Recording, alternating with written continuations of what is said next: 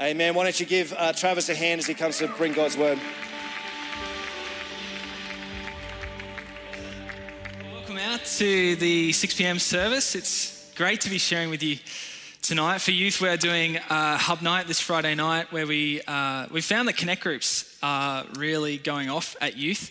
Kids want to chat, kids want to know, they want to connect together and know the truth about life and about God. And so we're going to spend a bit of time this Friday night doing that. If you're a high school age student, you've never come to Switch before, you are more than welcome to come and chat to me afterwards, and I'll tell you all about it. But if you've joined us here at Bridgman over the last sort of few months or so, we've been in and out of a series in the book of Mark, and we are going to wrap that one up tonight. We do like to wrap up series before we go into a new one, so we're going to wrap that one up tonight before we head into a new series next week.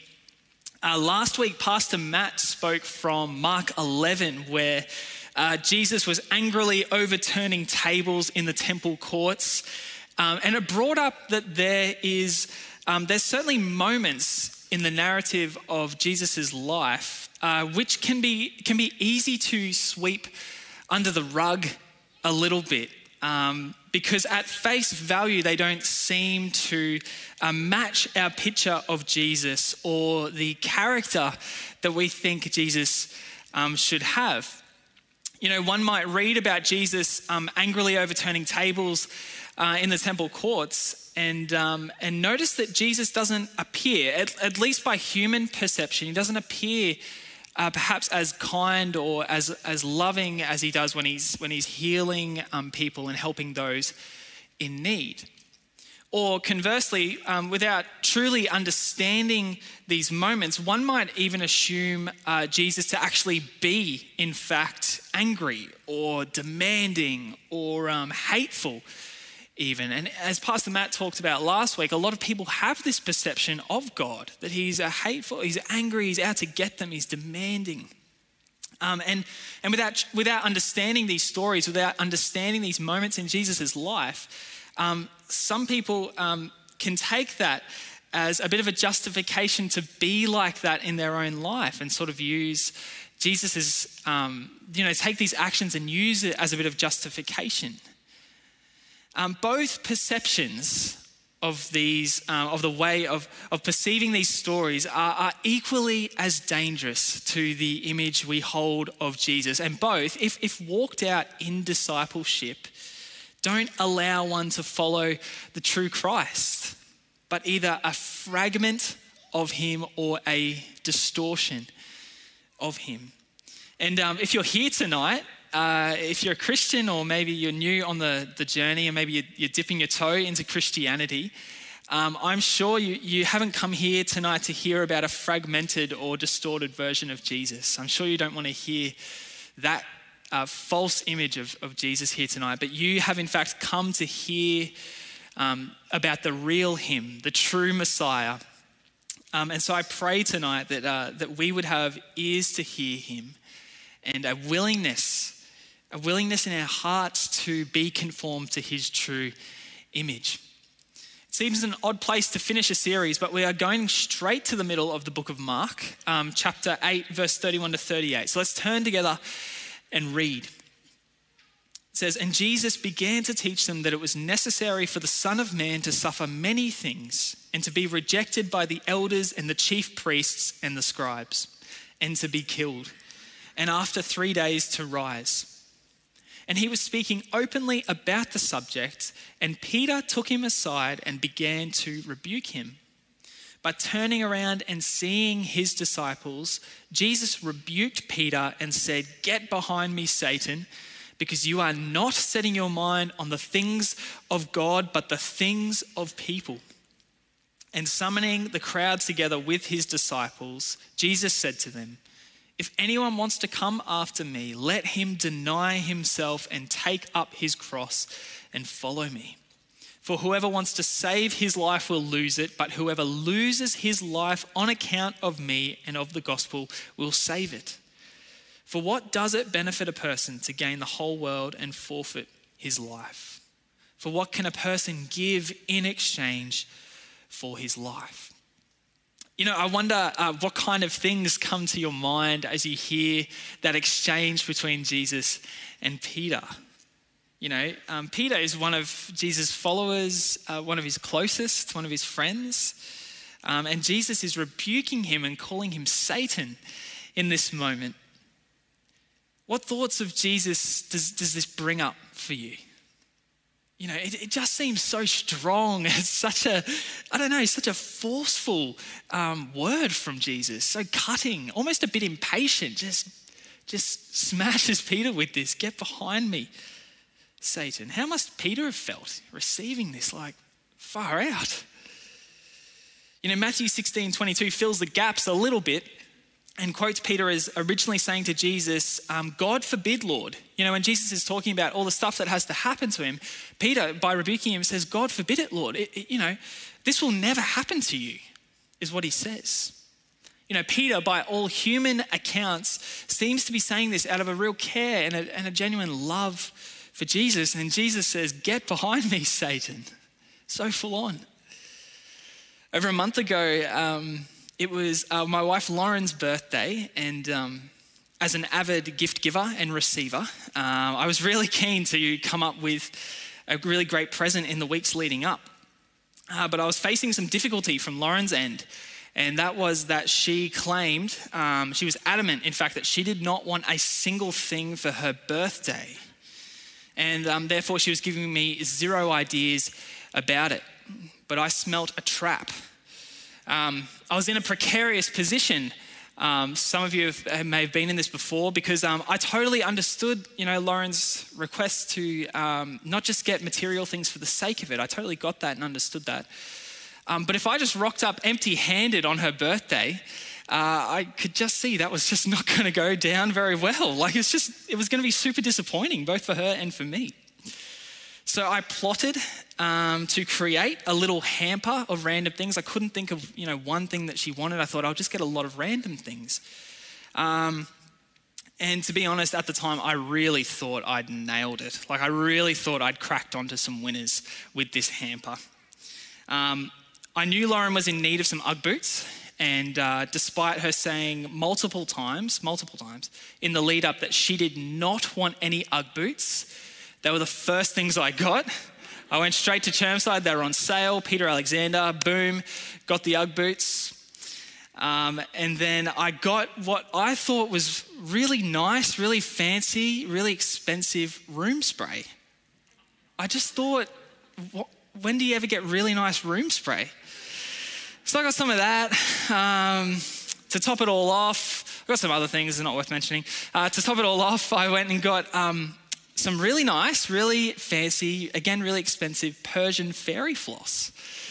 And there's a reason behind this. I took notice of this one. It's because a couple of days earlier, Lauren and I were passing through this shop, and she sort of noticed this fairy floss and made a bit of a deal out of it. So I locked that one away. I thought, yep, I'm onto it here. I can read the room. And I really thought I nailed it. I was really getting excited to give Lauren this hamper, the night before. Really excited. But looking back, I can see that despite my best intentions, the things I got for Lauren, the presents I got for her, were just all but useless, if not completely irrelevant, just utterly useless. The room spray, for example, I know what you're thinking, great present, Trav. The room spray, despite it being really fancy and really expensive, was apparently not as exciting as I thought. The idea of receiving room spray on your birthday, apparently not that compelling. Who would have thought? The fairy floss turned out to be really expensive, as I found out, because it's not for direct consumption, apparently. It's meant to be put on top of really high-end cakes as a decoration for them. It's like a topping on these cakes. Who would have known that you're not meant to just eat it straight from the packet? I was really keen to try some. And the reason Lauren made a point of it was because when she was a teenager, she worked at this restaurant and she remembers them putting it on expensive cakes. And that was the reason she made a point of it. So I completely missed that as well. The only present that was really worth anything in the end was the Ugg boots. But in my fluster of getting this hamper together, I got her the completely wrong size. And so she had she couldn't wear them on her birthday. I really should have just got her nothing. I really should have just taken her advice and gotten her nothing, to be honest. But a few returns later, a couple of refunds, and Lauren does in fact enjoy wearing her Ugg boots, and they serve as a very humbling reminder when I see them around the house.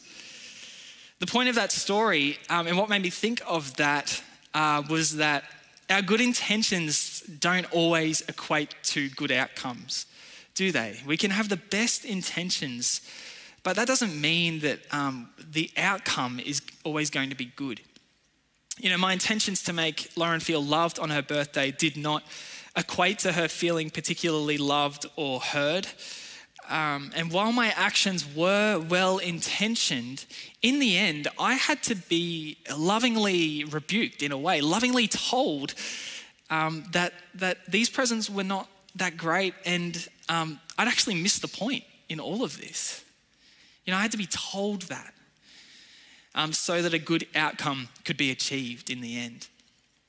In this exchange between Peter and Jesus, Peter's rebuking of Jesus seems to come from a place of really good intentions, of care and of love for Jesus. You know, Jesus is now starting to talk openly about what is to come for him.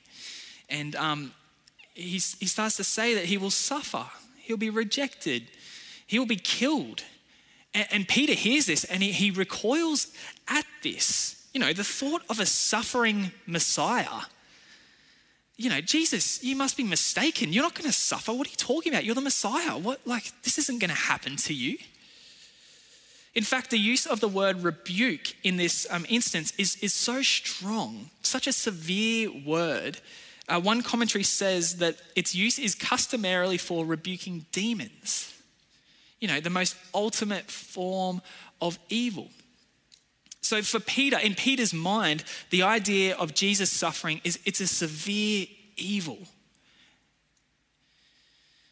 But what he's actually expressing here, what Peter is expressing is a common stereotype or a common perception of the Messiah at the time. You see, for the Jewish people, they expected the Messiah to come and liberate them by being a powerful political and military force. This is who they thought the Messiah was going to be. You know, one who would rule over the nations, who would, as 2 Samuel says, have a throne, a kingdom, and a dynasty, and a house starting with King David that will last forever. And that is the case with Jesus, but for them, they took that to mean that the Messiah would come and liberate the Jewish people through armies and military victories and would be a strong political force. You know, he definitely would not suffer. He definitely would not be rejected. He definitely would not be killed like Jesus is saying will happen. But what Peter didn't know and what the people at this time didn't realize is that Jesus has not come as a political leader, but as a savior for sinners. And he did not come to conquer nations, but to in fact conquer death forever. Jesus' messiahship, that is his position as the Messiah, is actually founded upon his very own suffering and death. And of course, his resurrection. That's his purpose. His God-given purpose, his God-willed purpose is to suffer, is to die on the cross and be raised again to life. That is his purpose from God. Peter doesn't realize it yet. No one realizes this yet, but Jesus' suffering is actually the only way to destroy the stronghold of Satan. It's the only way. One commentator says, for Peter, the indication that the Son of Man will die is unthinkable. For Jesus, it is inevitable. And so it's understandable and it's natural to see that Peter is a bit puzzled by Jesus talking about what is to come for him. But it's by no means acceptable. Do you know what I mean? It's understandable, but it's not acceptable that Peter has this wrong view of Jesus. And so while Peter pulls Jesus aside out of maybe respect to Jesus, and Peter rebukes him quietly, Jesus makes sure all the other disciples hear this one. He makes sure all the other disciples can hear his rebuking of Peter. And it reminds me a little bit, you may have had an experience like this when you're in an exam, maybe at school or uni or something, and the teacher or lecturer comes up behind you and peers over your shoulder and checks what you're doing with your work. And instead of whispering a response to you, they then direct their response to the whole class and say something like, guys, just make sure you're checking your answers, please. And you're sitting there going, what have I done wrong? It shows us that all the disciples are thinking the same thing. They're all thinking the same thing. They all have this attitude. They all have a wrongful interpretation of Jesus. It's just that Peter is the one who's actually said it. We all probably have a friend like that. Everyone's thinking it, but they're the one who actually says it. And so all the disciples need to hear this. Jesus says to Peter, "Get behind me, Satan, because you are not setting your mind on the things of God, but the things of people or of man." Jesus recognizes straight away that this voice coming from Peter is not a voice which speaks truth. It's not a voice which spurs Jesus on into his God-given will, but it's the voice of the deceiver, the liar. That is Satan. It's the same voice which in Luke 4:5-8 tries to tempt Jesus in the wilderness. It says, and the devil led him up, Satan led him up and showed Jesus all the kingdoms of the world in a moment of time. And Satan said to him, "I will give you all this domain and their glory because it has been handed over to me and I can give it to whomever I want. So if you, Jesus, will worship before me, all this will be yours." And Jesus answered and said to him, "It is written, you shall worship the Lord your God and serve only him." The word Satan comes from the Hebrew word of the same pronunciation, and it means the adversary or the accuser. John 8:44 says Satan is a murderer from the beginning, not holding to the truth, for there is no truth in him. When he lies, he speaks his native language, for he is a liar and the father of lies. John 10:10 says Satan's purpose is only to steal and kill and destroy. Satan's goal is always to impede the will of God the Father. It's always to impede God's good and perfect will for our lives, for Jesus' life even. To stand in the way, to muddle, to distract, to tempt us out of following in God's perfect will and into following our own will. This is why Jesus so specifically says that you are not setting your mind on the things of God, but the things of people. He knows Satan's schemes. He knows how Satan works. This is Satan's DNA, if he has any DNA, and that is to turn us away from setting our mind on what God would have us do in favor of what we would have ourselves do. And Satan does this, likes to try to do this in our lives today, but here he is trying it on Jesus. This is not going to work, Satan. Just like in Luke 4, Satan is trying to tell Jesus that there is a way for him to achieve his purpose without suffering. Satan says, "I will give you all this domain and their glory if you worship me." No suffering, no death on a cross. Just worship me. And Jesus, you can achieve your purpose. Again, Satan through Peter echoes this same tactic. You do not have to suffer, Jesus. There's another way. There's another way. God forbid you suffering. You don't have to do that. Both times, can you see how Satan tries to deter Jesus from fulfilling his God-given purpose as the Messiah? Both times he tries to slip him up, tries to deter him, tempt him out of this. And both times he uses lies. There is only one way for Jesus to conquer death, and that is through his own death. His own death on the cross and resurrection. That's the only way this is going to work. Satan uses lies both times, but both times Jesus resists, clings to the Father's will despite the inevitability of suffering that it brings. James Edwards, a commentator, says that Jesus' concept of Messiah is not satanic, as Peter suspects, but Peter's attempt to avert him from it is. And so now with all that in mind, we can now look at Jesus' reprimand of Peter. We can see the severity of Jesus' reprimand, his sharp demand for Satan to get behind him, to leave, to get out of his sight, is not done out of anger at Peter, but ultimately out of a deep, deep love for Peter and the disciples. You know, it's unacceptable for the disciples to believe in a lie about Jesus. It's not right. That does not lead them into the truth if they believe a lie about Jesus.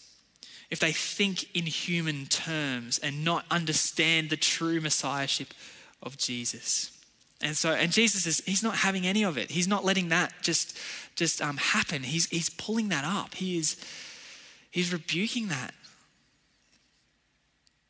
Jesus knows that to think in human terms, which is when human things conflict with the things of God, is to not be a disciple of God, but in fact to be a disciple of Satan, to be a disciple of the world. And Jesus did not come to this earth to bring that kind of discipleship, to lead us in that kind of discipleship. He cannot allow that to happen to Peter and the other followers. You know, he would not be a loving and gracious God if he did allow that to happen. Jesus must address this, and he must address this firmly. And I believe that he is addressing this in our very lives right in this moment, right now, our day-to-day lives as well. And he can do this, and he should rebuke us when we set our eyes on things of man. You know, through the Holy Spirit, we are ultimately blessed when we come face to face with the sin in our lives. Why? Because then we are enabled to bring the will of our lives back into the will of the Father, the good and perfect will of the Father. Do you see, the act of rebuking is not done out of an anger and condemnation and accusation. That's what Satan wants to do to you. But it's done out of a great and persevering love from the Lord. Recently, I've been rereading the Screwtape Letters by C.S. Lewis, which I'm sure many here would have read, or at least some of C.S. Lewis's works. And the Screwtape Letters, it's an interesting one because it's fictional, and it's a satirical sort of compilation of letters. And it's written, it sounds bizarre, it's written from the perspective of a senior devil giving sort of advice to a junior devil on how to disrupt a man's life, how to deter him from the things of God, essentially. And it's this really clever look at how Satan uses different schemes to trick humans out of becoming Christians. And because of this perspective that Lewis writes from, the names of Satan and God are switched around, and it's a little bit weird to get used to. Satan is referred to as our father below, and God as the enemy. It feels strange, but you get it. You pick it up pretty quickly. I wanted to read you this quote that I came across, and I just love how Lewis puts it. He says, he, God, really does want to fill the universe with a lot of loathsome little replicas of himself. Creatures whose life, on its miniature scale, will be qualitatively like his own. Not because he has absorbed them, but because their wills freely conform to his. We want cattle who can become food. He, God, wants servants who can finally become sons. We want to suck in. He wants to give out. We are empty and would be filled. He is full and overflows. Our war aim is a world in which our Father below has drawn all other beings into himself. The enemy, meaning God, wants a world full of beings united to him, but still distinct. I love the part, creatures whose life on its miniature scale will be qualitatively like his own, not because he has absorbed them, not because he has taken away their ability to make this decision, but because their wills freely conform to his. Straight after rebuking Peter, Jesus gathers a crowd together. And this is really significant. This is one of the first times Jesus does this, gets a crowd together and shares with them. And he says, if anyone wants to come after me, let him deny himself and take up his cross and follow me. For whoever wants to save his life will lose it, but whoever loses his life on account of me and of the gospel will save it. For what does it benefit a person to gain the whole world and forfeit his life? For what can a person give in exchange for his life? Jesus gives us the answer here. You know, if setting our mind on human things leads to wrongful discipleship, then how do we follow you, Jesus? How do we follow in true discipleship? It is the denial of self and taking up of the cross that leads to true discipleship. If setting our minds on things of self leads to wrongful discipleship, then it's the denial of self that leads to true discipleship. Jesus gives a bit of a paradox here, and I get that it can be just a little bit difficult to fully grasp. He says, for whoever wants to save his life will lose it, but whoever loses his life on account of me and the gospel will save it. The word for life in the original Greek that the New Testament was written can mean physical existence as we tend to think of life. But its more common use is equivalent to that of personhood or being or soul. You know, the core of one's existence that is not bound by space and time, which we as Christians believe is part of us as humans. So the call to take up the cross that Jesus gives, you know, whilst implying a loss of physical life, does not further extend to the loss of one's soul. Rather, Jesus is here saying that the attempt to preserve physical life actually jeopardizes the more essential being or soul of the disciple. Whereas the willingness to lose one's physical life for the sake of the gospel guarantees one's eternal being. The ironic part in all of this is that this one thing cannot be saved by preserving it, but only by forsaking it in favor of following Jesus. Only denying ourselves, dying to ourselves, can we possibly take up the life that Jesus has for us. You know, as one commentator puts it, the one for whom the way of Jesus is more important than his own existence will secure his eternal being. But the one whose existence is more important than Jesus will lose both Jesus and his existence.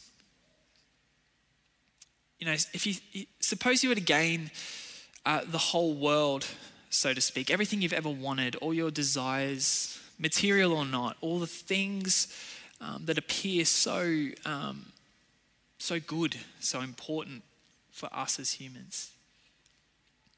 So you were to gain all of that, but at the cost of your soul, of your inner being, of your personhood, your most inner being. What would we have to offer to get our life back? How do we get that back? You know, the world we can live without. The world will pass away. The world will fade away. We can live without that. But our souls are eternal. We are nothing without them. The true way of discipleship, the way of true discipleship, in fact, is denial of self, of which the world is part of. George MacDonald has this incredible understanding of this, and the quote's going to come up on the screen. He says, "When I say the world, I do not mean the world God makes and means. I mean the human hearts that live therein. Yet less the human hearts that live therein. But the world man makes by choosing the perversion of his own nature." This is what it means by the world: a world apart from and opposed to God's world. By the world, I mean all ways of judging, regarding, and thinking, whether political, economical, ecclesiastical, social, or individual, which are not divine, which are not God's ways of thinking, regarding, or judging, which do not take God into account, do not set his will supreme as the one only law of life, which do not care for the truth of things, but only the customs of society or the practice of the trade, which heed not what is right, but the usage of the time.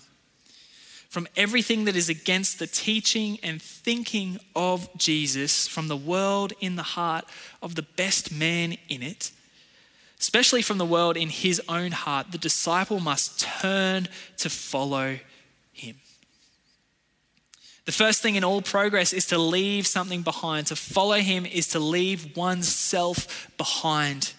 We must refuse, abandon, deny self altogether as a ruling or determining or originating element in us. It is to be no longer the region of our action. This is the best bit. We are no more to think, what should I like to do, but what would the living one have me do? This is the position that Jesus longs to bring us to. This is the place, the posture, the attitude, the heart in which he longs to bring us into. A position of a joyful self-denial where Satan's schemes are they're just nonsense, just fleeting.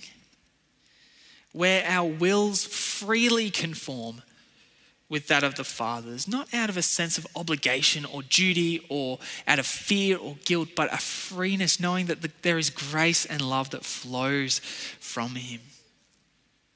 Trusting that his will is perfect, despite what the world thinks. This is ultimately the purpose of Jesus rebuking Peter and the disciples. This is the purpose of his rebuking of the sin in us. Not to bring us to a place of condemnation, not to bring us into a sense of shame or a sense in which we are downtrodden, but into a place of self-denial so that we may know the fullness of life lived in him. It's an overflowing of love and grace from a loving and gracious God. And so just as I invite the team to come back up, we stand at a crossroads with this. It's a huge moment. This is a huge decision to be made here. And it's not a both and kind of choice. It's not one where we can keep Christ and our own lives and they can live together somehow. It's not that kind of choice. It can't be like that. We stand before an either or kind of choice. Either my life or Jesus. There's no separation between sacred and secular in this. There's no separation between the natural life and the religious life in this. On Sundays, I'm giving my life to Jesus, but the rest of the week it's mine. It can't work like that. we're given a choice to take up this offer. We're given a choice. No one's hand is being forced here. We get a choice to tighten our grip on our lives or otherwise release it into the hands of our loving Savior. That's the choice here tonight. And I know that there will be some who are tired of holding on to their lives, just tired, physically tired, just emotionally tired of holding on to life, just trying to climb ladders. And this is not a condemnation kind of thing. This is not a guilt trip of any sense, but it's an invitation to come, lay that down at the cross. To say to Jesus, take everything, take my dreams, take all the good stuff in my life. Even if it sounds great, even if it's on the surface, even if it looks pretty good. Take it, Lord. Take it all. Come and know life in him, built upon him.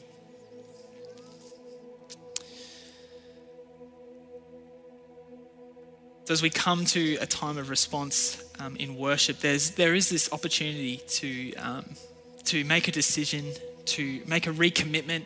In fact, I know for myself, just in looking at this, just the weight of this hit me.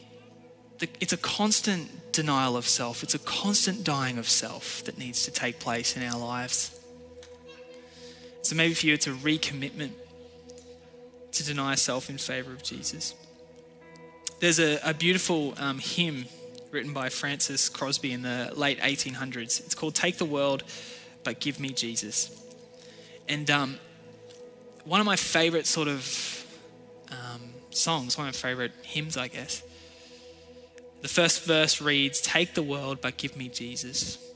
All its joys are but a name, but his love abideth ever, through eternal years the same." Why don't we stand together as we come to respond here tonight? And the band is just going to sing the verses of this song, "Take the World." And they're gonna sing "Have It All" afterwards as well. We're gonna just spend a bit of time just in response to this. But even if you've never heard this song before, just take the time to respond to God in this moment. Just to hand over your life to him afresh. Recommit yourself to say, "Lord, I want to die to myself. I want to hand over all that I have to you." Let me pray. Oh, great and loving God, we stand at a crossroads of a decision. And Lord, I want to pray that with your Holy Spirit's prompting and help, that we would be able to truly say that we don't want to live, but have you live within us, great God. To have your perfect will, have our wills align with your perfect will. To hand over ourselves, all the things we love, all the things that look great but aren't you. We want to hand them over to you. And Lord, we're tired of running the race that the world gives, of maybe believing lies that Satan has whispered in our ears over years that we've just come to accept as fact. We don't want to hear them anymore. We don't want to heed to them anymore, but we want to heed to your truth, to your will, great God. We thank you, Lord Jesus, that you came. That in fact, you dying on the cross was the exact example of self-denial.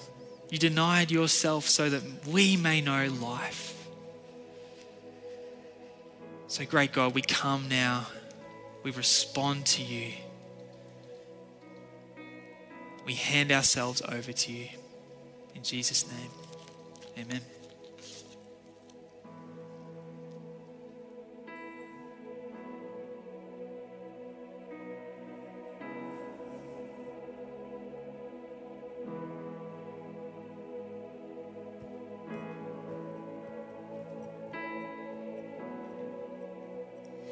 Take the world, but give me Jesus. All its joys are but a name, but His love abideth ever through eternal years the same. Take the world, but give me Jesus, sweetest comfort of my soul, with my Savior watching over me. I can sing through billows roll.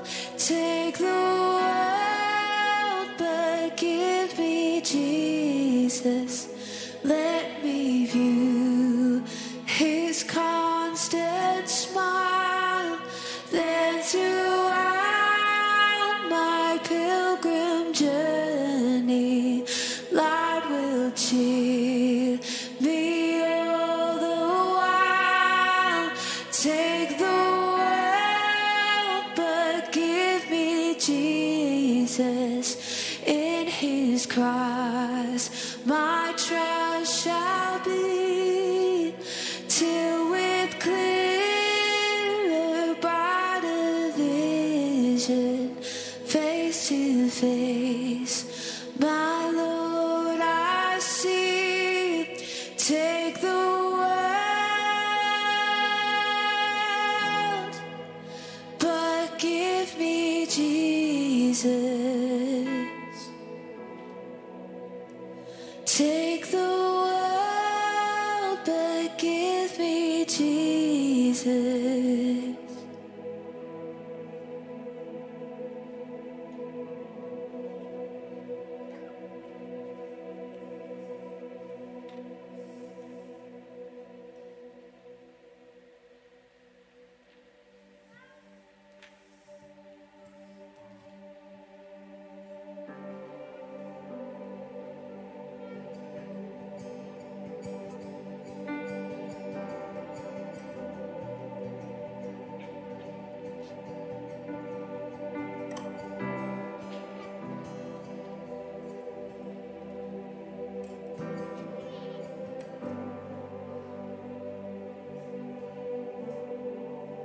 You can have it all, Lord.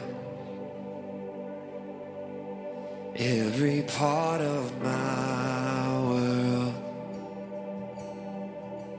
So take this life and breathe on this heart that is now yours. You can have it all, Lord. Every part of my world. Take this life and breathe on this heart that is now yours.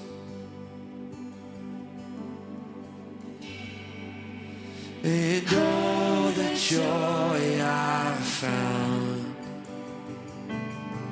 surrendering my crowns at the feet of the King, who surrendered everything, and all the peace that comes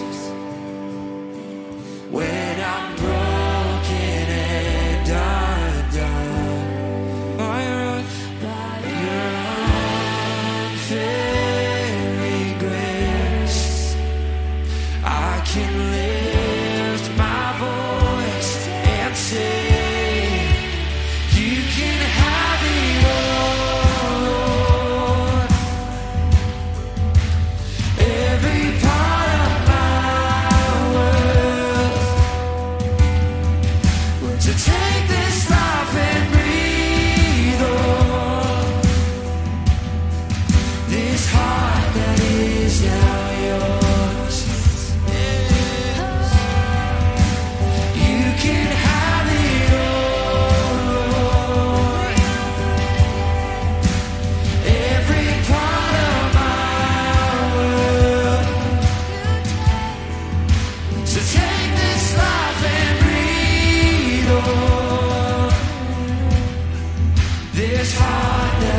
is now yours.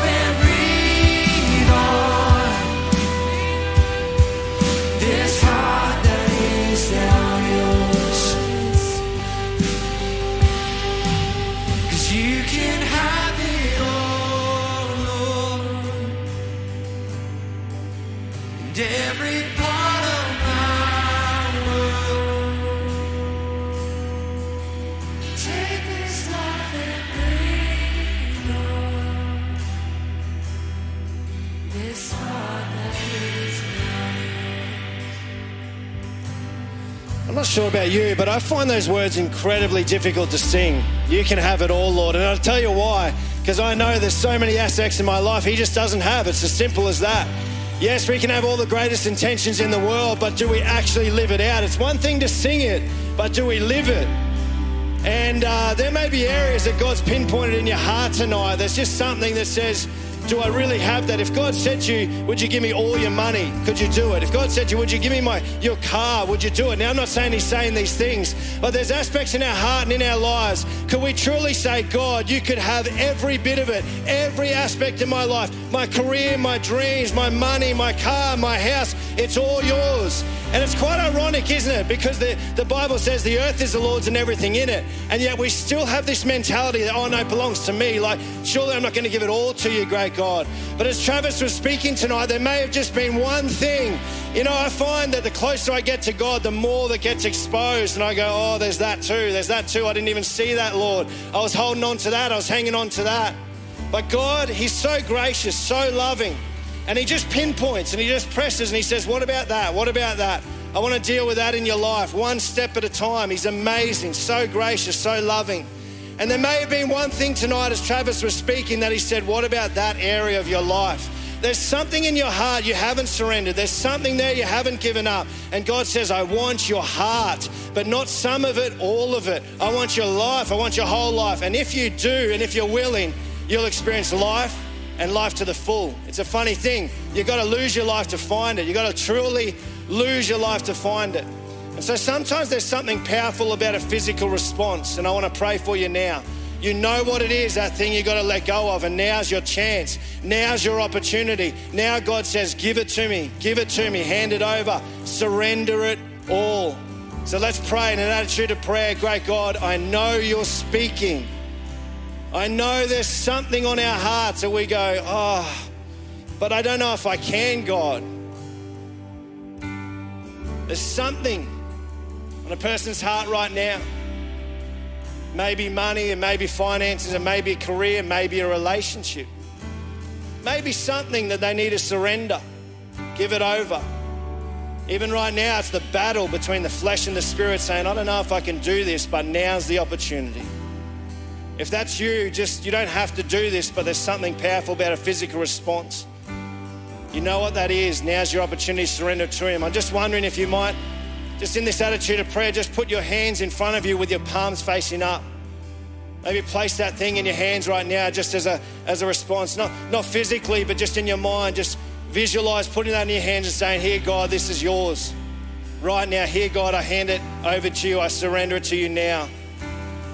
Lord, forgive us in this moment for, we didn't do this earlier. Forgive us, Lord, for the aspects of our heart and our lives that we haven't truly surrendered to you, great God. But in this moment, a powerful, holy, righteous moment, in this moment, great God, we say it's yours. I surrender. I give it to you, great God, in this moment. And so thank you for those that responded. This is a defining moment, a moment that changes everything for some. A moment that changes the direction of their life as we hand it over to you, great God. And God, we want to be able to sing, may you have it all. That's where we want to be. We want you to be Lord of our lives, not just sometimes, not just in aspects. We want you to be truly Lord of our lives so that we can sing wholeheartedly, you can have it all. And so, great God, we respond to you. Oh, great God, come and continue to minister by your Spirit, great God. We just sing again. Have it all, great God. Let this not just be words, but from the bottom of our hearts, great God, we pray. We worship you. We honor you, our holy King.